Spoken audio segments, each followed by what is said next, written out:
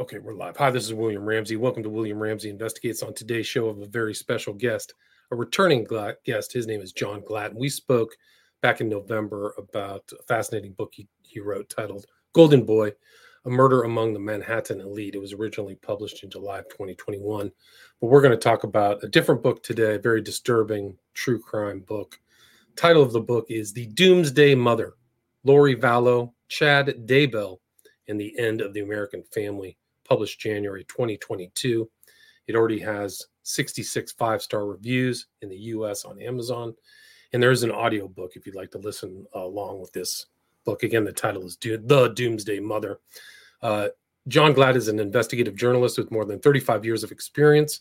In the last 30 years, he's written 25 true crime books and 5 biographies, with more than 2 million books currently in print all over the world. Glatt is acknowledged to be one of the best true crime writers working today. His first book, Rage and Roll, Bill Graham and the Selling of Rock, was published in 1993 to critical acclaim.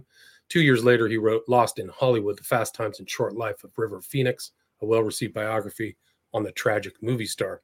His next book, The Chieftains, an authorized biography, which was published in 1997, saw him nominated for a 2000 Grammy in the spoken word category. In 1998, he wrote the well-received The Ruling House of Monaco, the story of a tragic dynasty, uncovering many new revelations about the Grimaldis. Glatt has appeared on scores of television and radio programs all over the world, including ABC 2020, Dateline NBC, Fox News, Discovery ID, BBC World, and A&E Biography. But again, we're going to talk about this book. It's a very troubling book. I would recommend, if you have young children in the background or maybe in a certain area, be very careful because it gets very graphic. Again, the title of the book is The Doomsday Mother, Lori Vallow, Chad Daybell, and the End of the American Family, with John Glatt. So, John Glatt, welcome back to the show. Thanks for agreeing to the interview. Oh, thanks for having me. John, great. People may not have heard our last conversation about Golden Boy. Maybe you can kind of add to anything that I may have missed in the intro, and then kind of what led you to pick this story about the Doomsday Mother. Well, I heard about the story, like everyone else, about Lori Vallow and the missing children, her 2 missing children, Tylee and JJ. And I kind of got riveted to some of the coverage of it. You know, you got a lot of coverage on Dateline, and I started following it, and I put it up to my publisher and said, I think this is a very interesting story. And they said, okay, go ahead and follow it. So I kind of jumped in head first, really, and spent almost 2 years working on it. Wow. And it's a fairly recent story. Like, I think that the law, the criminal, procedures are still ongoing right now. But can you talk about maybe something? I read the story and I only followed it maybe for like 3 days. Can you talk about kind of the background of this whole story and what you did to kind of investigate the story of the Doomsday Mother? Yeah, well, the background is it's really down to the Mormon religion, in fact, and a very perverted offshoot of the Mormon religion. The 2 characters, which I kind of follow from their childhoods, Lori Vallow, who was from a very strange family in California. Her parents they said they were Mormon, but her mother was more like she used to wear hot pants and blonde hair and everything. And Lori had a very, very strange childhood, I think. And she sort of became kind of obsessed with her older brother, Alex, who I think they had a strange relationship. And that has a lot to do with what happened, I think, in fact. The family was strange. Her maiden name was Cox, right? And she was from Rialto, kind of in East LA. Mm-hmm. But her dad was a kind of an anti-tax his whole life. He thought the IRS was a bogus institution. So they were anti-conventional, even for Mormons, very anti-conventional, because Mormons are supposed to be very law-abiding. But that family was very peculiar right from the get-go, right? Oh, yeah. I mean, they didn't believe in tax. So they didn't pay tax. So eventually he'd get arrested for tax evasion, and he'd go to court, and he'd, sort of pronounce that he was American. He didn't have to pay tax. And of course, they'd always lose the cases. And in fact, he actually wrote a book about the evils of tax. And it was a very strange family, I think, the many siblings. And Laurie, I think, was trying to get out of the family, and she really didn't have any kind of concrete foundation. So she would go through man after man, husband after husband, without finding any happiness, I think. Yeah, and she would had this thing where she would dance with mirrors. So she had this kind of Mormon sensibility of like the veil was very thin and she was communicating with angels and stuff like that, even before she ran into Chad Daybell, right? Very much so. I mean, she started following certain podcasts like the Julie Rowe podcast, and she started reading books on this kind of going through the veil and sort of doomsday scenarios. And that's how she first heard about Chad Daybell. She sort of read all his books, and she told her friends, Chad Daybell, she thought was a great author. And she sort of became a groupie, and I think she determined that she wanted to meet him. And that was what she was going to do. And then eventually, she met somebody, a Melanie McGibb, at a convention, a Mormon convention. And Melanie knew Chad Daybell, and she brought her along to St. George, where they were having a Preparing a People event. And that's where she met Chad Daybell. And really, that was the beginning of everything. It was a fatal, fatal meeting. It was a fatal meeting. So she had read his books, but she was on like her third husband. Like she had bounced. She had a biological child that she adopted a child. Right. And in your title, it's Vallow. So her maiden name was changed to her last husband, Charles Vallow, right? Wasn't that his name? Mm-hmm. And Charles was, quite an amazing guy. I mean, I got to talk to his family, in preparation for the book.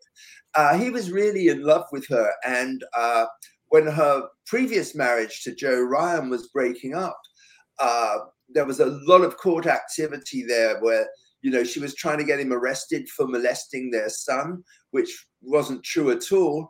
And they eventually went off to Hawaii to live for about 8 years. And for a while, she seemed to have found stability for once in her life with Charles. But that wasn't to last at all.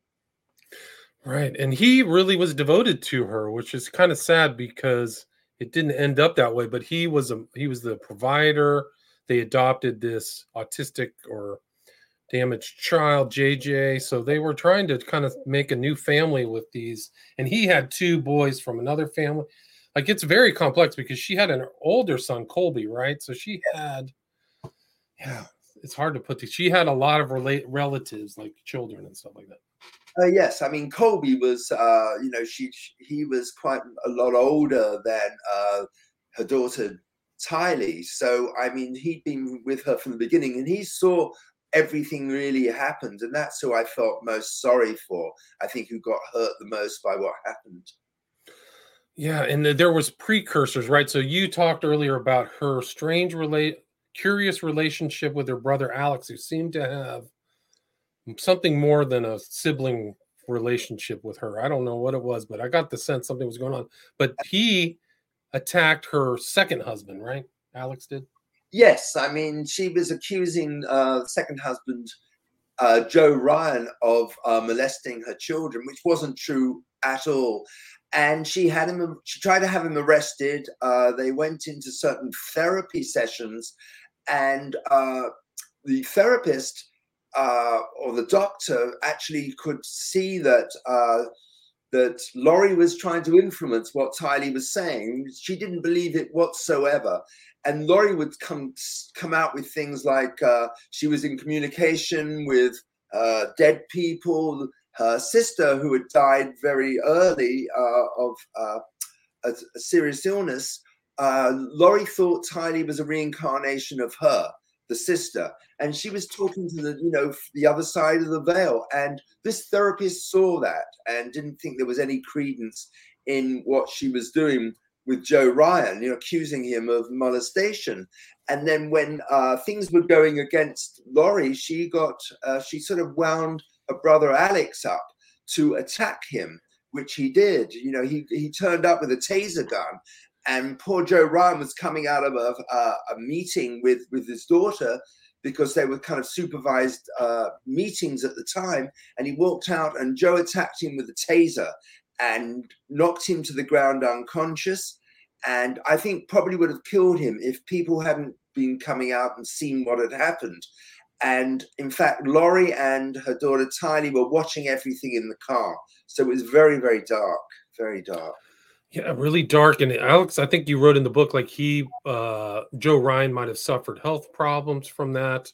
But it's almost like there were similarities in her husband's where they really were trying. It seemed like they really wanted to contact their children. And do you get the sense that Laurie kind of made up stories to be very manipulative to the police and other people? Yeah, I mean, absolutely. You can see some of the things she said, which were recorded at certain talks she would give, that totally made up. I mean, she invented a lot of stuff, she really, I don't think she really had a concept of reality actually at one point. Right. She was almost like a psychotic or something like that. Like there's a term for it in psychology where you just, she just like, it was very strange. And so then her and Charles, there was an age difference, right? He was like 17 or years older than her. He was 17, 18 years older. He was very successful. I mean, he made a lot of money he had a sort of a finance business. Laurie lived very well. She never really worked or anything. She originally had a job as a hairdresser. That was all she ever did. But Charles kept her in, very, very well in Hawaii. And then after she started getting more and more involved in the Preparing a People group and meeting Chad Daybell, Laurie decided that Charles was not devout enough. She didn't like his religious thoughts, and she's kind of turned against him. And and it's kind of a shame too, because he changed it into a Mormon for her, and then he wasn't, strong enough. And so then she meets this guy, Chad Daybell. What's Chad Daybell's background? Well, Chad Daybell came from a big family.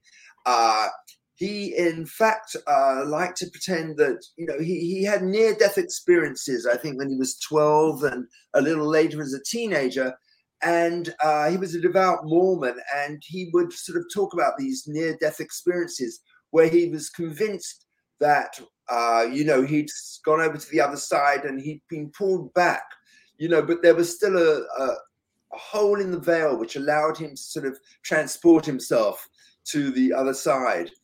And he began as a journalist, actually. He also as a gravedigger. When he was a teenager, he worked as a gravedigger, and he then became a journalist. I interviewed a lot of people that worked with him on the newspaper, and they all said he was very, very strange. He would never say anything. He was very, very quiet. He kept to himself. He wasn't sociable at all. And eventually, he got out of journalism and decided he was going to become a writer. And he started writing these kind of doomsday books, about the end of the world and things. And within the Mormon literary world, which is kind of not very wide, he became pretty well known, in fact, I think. Right. He had put together like fictional books and things like that. He started his own imprint, right? His own publishing house with his wife. His own publishing with his wife, Tammy. He was very devoted to him. They started a little publishing company, and they really didn't make much money. I mean, the books didn't sell, but he loved the idea of being an author. And he would do book signings and whatever, and make guest appearances and give talks. And he really enjoyed doing that, And I mean, within this sort of very narrow world of, preppers and preparing for the end of the world, he became pretty well known, in fact. And that's why how Laurie kind of, joined up with him, in fact. Right, is on one of his book signings. He had 5 kids. He was with his wife, Tammy. They had gone through like a pretty brutal bankruptcy, right? Like I think they owed a couple $100,000, serious money. Yeah. Right. Yeah. I mean, he wasn't a very good businessman. He wasn't a very good writer. I mean, unfortunately, I had to read some of his books, in preparation as research, and they weren't very good. but it was almost like they were in the books, the characters were fighting all of these end time things that were going to happen, right? So Right, and they he were all kind of, based on people he knew and family members. Like his daughter was the star of one of them. He was a hero in all of them, I think. And he'd be fighting these brutal forces, to save the world. yeah, it's really, and so it's almost like she and him, they're like, you talk about the veil, but the veil between reality and fiction seems to have dissipated between them. Would you agree that when they got together? Absolutely. I mean, Yeah. they were kind of very combustible. When they met, it was kind of a love at first sight, and it was kind of, and Laurie's best friend Melanie Gibb described it as pouring oil on gasoline on fire, and it just exploded. I mean, for Laurie, he made her feel like she was really special, like she had all these incredible spiritual gifts to save the world, which, she loved being told that she had these special powers and was better than anyone else. And he was kind of, it is coming up to 50. His marriage was falling apart. He had 5 children. And Laurie to him was this beautiful blonde girl. And he sort of saw his dream, lover in her. So they both sort of fed each other, I think, for their various needs they had. Right. And so it just was combustible. And he had this thing preparing a people. Can you talk about that? Yes, it was like it was a group, and he was part of it. And they believed that the end of the world was coming. I think it was July 2020 was the date. They actually had a date that Chad gave, and him and Laurie were going to lead the 144,000 people that were going to survive the end of the world and start the new one. And he told Laurie they have to start recruiting them. So Laurie was actively trying to recruit people, her friends and family, to join the 144,000 who would survive, the end of the world and be there for the second coming. And amazingly, I mean, they did get a group of people that devoutly believed in what they preached, who were faithful followers. Which, one of the things I think I found particularly alarming about this book was the number of people that actually believed in their crazy sort of story about the end of the world and thought they were really kind of had special powers. Right. So they thought they had special powers. He had this owl necklace. Can you talk about that? Yeah, well, it was something he found. I think he found in a Mormon church on a pew, and it was an owl brass necklace. And he would take it and he had a certain way of holding it and swinging it, and depending on what direction it went, he would ask it questions and it would answer them. So it became like a parlor game. He held these kind of little meetings for his followers where he would actually try and impress people. He would do research on certain characters. I think he liked people coming out of the Mayflower, actually, coming over on the Mayflower. And he would tell them who they were using the necklace, tell them who they were in previous lives and what they were going to do. And it became like a parlor game, which people took seriously. Right. So he had this thing. Then he got fired from his day job. So he was like going down the wrong path. And I think he got excommunicated by the Mormons at some point, right? That's what I understood. I mean, I couldn't work. I could never verify whether it was before or after his arrest that he was excommunicated. Well, they have doctrines. If you step out, I mean, the Mormon, all churches do, but the Mormons will excommunicate you if you're teaching something like that. He was teaching kind of strange stuff. He said he had knew people 7 times in past lives. They were he could create a portal where he could communicate with Laurie, right? I mean, it's heretical, Yeah. pure heresy for the Mormon religion, what he was, teaching and everything. And at one point, while Laurie was still married, I think, and he was still married to Tammy, they actually sealed themselves in a Mormon temple, which I think is the ultimate heresy in the Mormon religion, to do that. So, I mean, it was pretty bad what they were doing. Right. And he had what Charles Vallow drove him over the edge was when he found a paper from Chad to Laurie about they were grading people on a number basis spiritually, right? Or he was Right. doing Yes. that. Mhm. Can you talk He about that? yeah, I think he accessed certain papers in Laurie's computer, and he also found a letter that Laurie had sent Chad. And it was for the benefit of Tammy, because Chad was coming over to spend some time with Laurie secretly.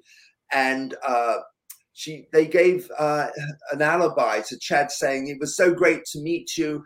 And it was actually from Charles Vallow inviting Chad to come over and write his autobiography and spend some time, and saying he would pay him. That was to give Chad an opportunity to come to their house and spend some time with her. And Charles Vallow found that and was very, very suspicious. And in fact, told one of Laurie's brothers that he thought Laurie was having an affair and they had to do something about it. Right. So Chad is doing this, and he's telling her that she was a god too, right? Like all this really heavy stuff, rid the world of evil spirits or zombies. So Right. he had her believing that certain people were zombies, right? Yes. And I mean, Charles had turned into a zombie. And then Laurie kind of actually told Charles that you're not Charles, you're a zombie. And she had another name for him, which I can't remember. Nick Schneider, right? Schneider, yes. Yeah. He said, "You're not really Charles Vallow, you're Nick Schneider." And she threw him out of the house, locked him out of the house, and took his money, out of his account, so he couldn't pay his employees or anything. And it was really, really dire what she did. And he got so worried that he actually tried to get her committed into a mental hospital, and went to the police about it. And then when she actually went to be analyzed, and she was such a good actress, she she persuaded everybody that she was fine, and it was Charles who was at fault. Right. Everybody else was at fault. She was really good of pushing blame off herself towards other people, other husbands. Yeah. Absolutely. I mean, you even see some of the police. There's some police video interviews that she did in Chandler, Arizona. And she persuades the police, that Charles is cheating on her and he's a bad husband. And they're very, very sympathetic to her, Right. And it's incredible. Yeah. And it was like she was kind of the ideal for Chad too, because I think you wrote in the book, he was kind of a plain guy. He and his wife were plain, and she was like blonde haired. So it's kind of like she was kind of like the ideal for him, right? Oh, absolutely. I mean, he was dumpy, plain, kind of overweight guy. I mean, and Laurie was, very good looking and stuff. I mean, she, in fact, competed in Mrs. Texas at one point, although she didn't win. And there's some pictures, from the beauty contest in the book, which I got. So he was, Chad's dream girl, basically, Right. And yeah, so she's very attractive, well spoken. She could really, you can see those videos online of all of them, actually. Yeah. A lot of those, there's a lot of court documents of her brother, too, or court videos of interrogations of Alex. And so it gets just worse with Charles. So she changes all the locks. Right. And then it's like, she travels, she doesn't talk to him, goes to Hawaii, and Charles is trying to figure out what to do, right? Yeah, I mean, she just goes to Hawaii, leaves him in charge of the kids, basically. JJ washes her hands of them and just moves to Hawaii for a while. I spoke to her best friend in Hawaii that she lived with for, some time during that period, and she said, well, Laurie was just trying to convert her to, become one of the preppers for the end of the world, and she wasn't going to have anything of it.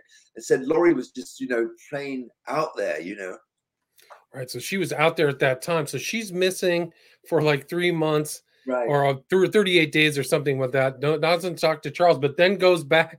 She tries to change the insurance policy on Charles's $1 million insurance policy, right? Yeah. Like you can sense something bad is on its way. Right. And he finds out about it and changes his beneficiary from Laurie to his sister. So she doesn't know that, though, at the time. Right. So it's just getting stranger and stranger. Then she comes back to Charles and says everything's fine, right? And he takes her back. It's just off the charts, yeah. Yeah, he was really in love with her, and he just, she says, "Oh, everything's forgiven. I'll move back in with you." And Charles says, "Fine," but it didn't last very long.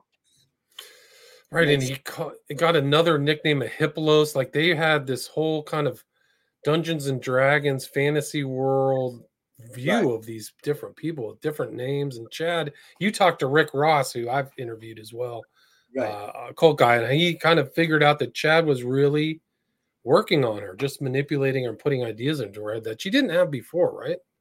Sorry, she didn't seem to have a lot of those prepper. I mean, it seems like Chad egged her on into the prepper world, right? Well, she was getting in there because just before she met Chad, she gave a talk at one of Melanie Gibbs' prepper conferences. And she's full of these ideas because she'd read them in Chad's books and everything. I see. So she was ready for it. She was ripe. And so something's going on, and they're like living together, and then Charles Vallow mysteriously, something happens, right? That's right, yes. I mean, he's coming to visit JJ, and she won't let him stay at the house. He has to stay in a hotel. And he arrives to see JJ. And the next thing, about 45 minutes later, is brother Alex, who happened to be at the house with Laurie, is calling police saying he's just shot his brother-in-law.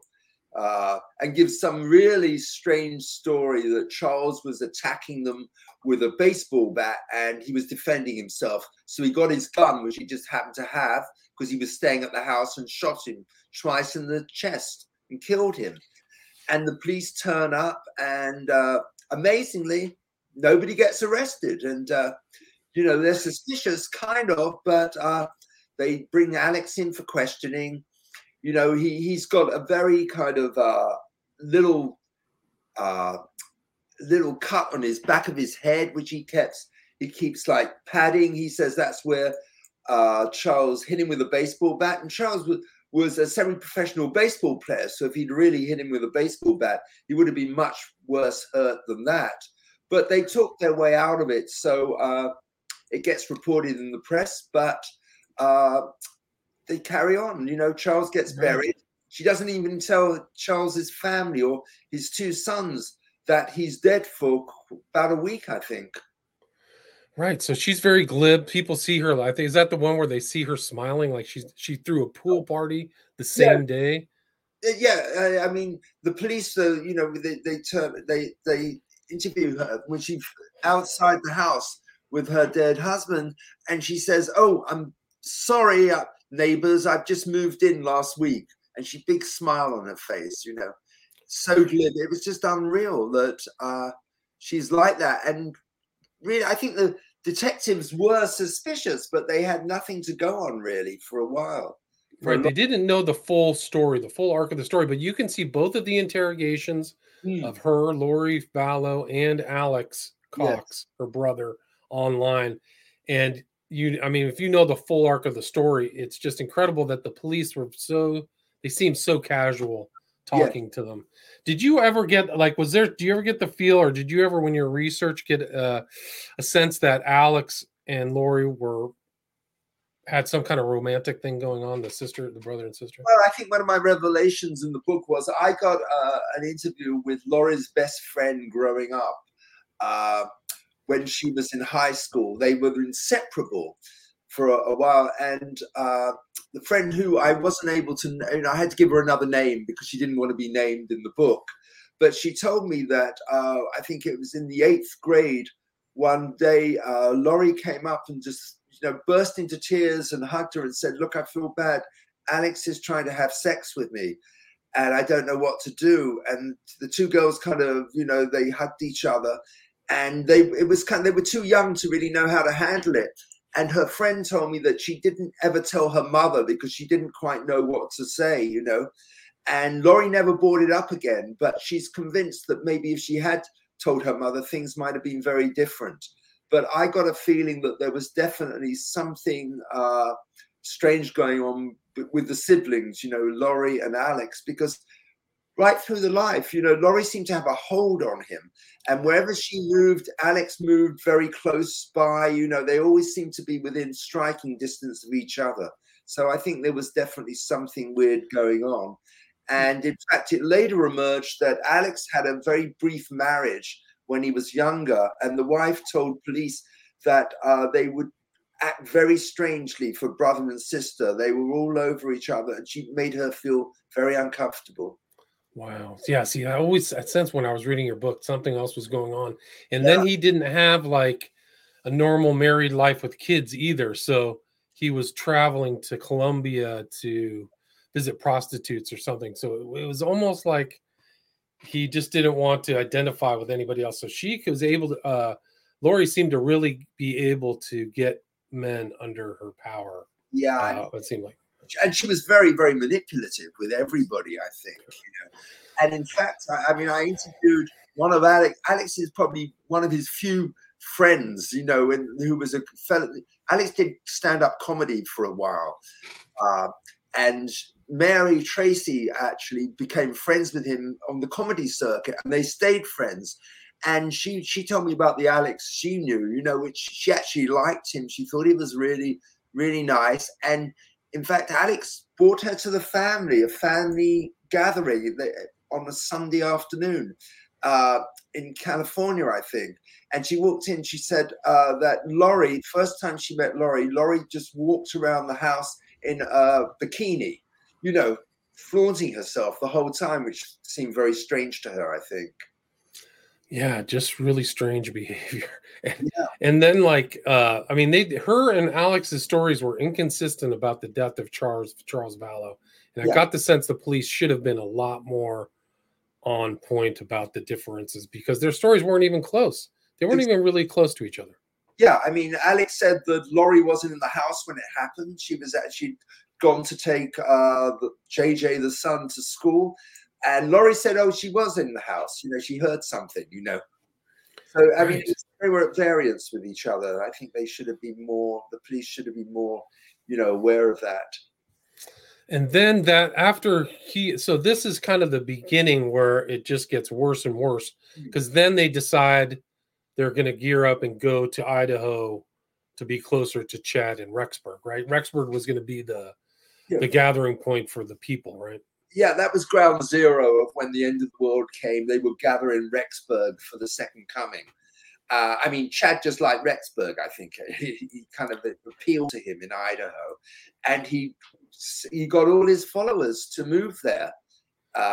He got Laurie's niece, Melanie, another Melanie, in fact, moved there. Alex moved there, all in the same little complex too. So they were all living very close towards the end. Did you ever get a sense to how big the cult really was? How many people Chad was influencing? Well, a lot of it was internet related, and he did these talks preparing a people podcasts, video podcasts. So I think he had a lot more followers than people were aware of, and probably all over the country, all over the world, because these were avid preppers, would watch them, in lots of different places. So it's hard to say exactly how many followers he had. Although Rick Ross said that, really it was a cult of two, Chad and Laurie, and that was enough to have a cult. Right. And so Chad, they all get up there, Tammy, Chad's wife, Chad keeps saying she's going to die mysteriously. I have a feeling she's going to pass over. He keeps saying weird things like that about his wife. And then she goes like, this is part of the story that I never really understood when the media was covering this back in the day, like how many other deaths are around these people. So Tammy somehow suspiciously dies too, right? That's right. Yeah. And then Alex's, I think GPS, they pinpointed him the week before she died. Actually, she came out and she saw somebody with a mask holding a gun, which she thought was kind of a practical joke. And they fired and he ran away. And she wrote about it on Facebook saying, you wouldn't believe what happened, blah, blah, blah. But it turned out that was Alex. And then a week later, Chad calls 911 and says he woke up and his wife was dead, and the police came and everything, but there was never ever any kind of suspicion that he might be responsible. So there was no autopsy or anything. And Chad said, no, we don't need an autopsy, So they just buried her very fast. And that was it. So he like hurried up the autopsy suspiciously. They just said natural causes. Exactly. He had some story where she wasn't doing well. Yeah. He told their 5 kids. Yeah. He told Tammy's sister that in fact she's been sick. She was not, herself. And yet about a week earlier, she'd actually visited the sister and seemed in great health and was actually training for a marathon, I think, at that point, So none of it made sense. It was very strange. Right. And then Lori and Chad are married like in a week in Hawaii, a week later in Hawaii or something like that, right? Yeah, they go off to Hawaii, and I interviewed the person that married them actually on the beach in Kauai. He said it was a very strange wedding, because they were in such a rush to get married. Usually, they paid their money, and usually it would take an hour with the ceremony, but they just wanted to rush it as fast as possible. And once they exchanged vows, they were off, And he was relieved because he wanted to get out of there because they were spooking him, I think. Right, and there's so much more to this story. Like the kid story is like so disturbing. And Alex, it really is one of the most disturbing true crime stories and books I've ever read. It's off the charts. Right. And it's still going on. They've been arrested finally for the murder of the kids, for Tammy, for Charles. And in fact, Lori has now been declared unfit, to incompetent. So really? Wow, I didn't know that. 7-8 months, she's been undergoing mental treatment to bring her up to fitness. Whereas Chad is still in jail. His trial is set for January 2023, in fact. But nobody knows what's going to happen now with Lori and when this trial is going to happen. So really, things are kind of in suspended animation with it. Right. It's very strange. And there's videos of them in court. They are smiling. It is so bizarre. They have like a glazed over face. Like, why aren't you showing any sorrow? Right. And Lori actually got they made some inmates lipstick. So in some of them, you can see she's got bright red lipstick when she comes into court, and she's smiling and everything as if she loves being the center of attention, which she always did. Right. So she became the center of attention over the darkest stuff imaginable. Really great book. It really opened up my understanding of this case and like how strange it was. And when some of these Mormons go off the reservation, it gets really weird. Absolutely off the charts. Yeah, off the charts. Mormons, I think, are very embarrassed about this. They wash their hands of Chad and Lori and then try to distance themselves as much as possible. You can't blame them. What they did was unspeakable, and there's just a lot more to the book. I highly recommend people go get the book. Where's the best place for people to get the Doomsday Mother? You can get it on Amazon.com or Barnes & Noble. I've got leads on my website, www.johnglatt.com, which leads to buy it. So it's very easy to get. And so you've got the links on your website to wherever anybody can choose to get it, either Amazon or anything like that. Right. Great job. Amazing book. Highly recommended. Again, the title of the book is The Doomsday Mother, Lori Vallow, Chad Daybell, and the End of the American Family, published January 2022. 66 5-star reviews on Amazon US. There's also an audiobook if people want. And the author, again, title, his name is John Glatt, Glatt, and his full name is his website. So you can reach him there if you're interested. But John Glatt, thanks so much for your time and excellent book. Really Thanks for having me. It's great. All right, take care. All right, stay there. All right, that was perfect.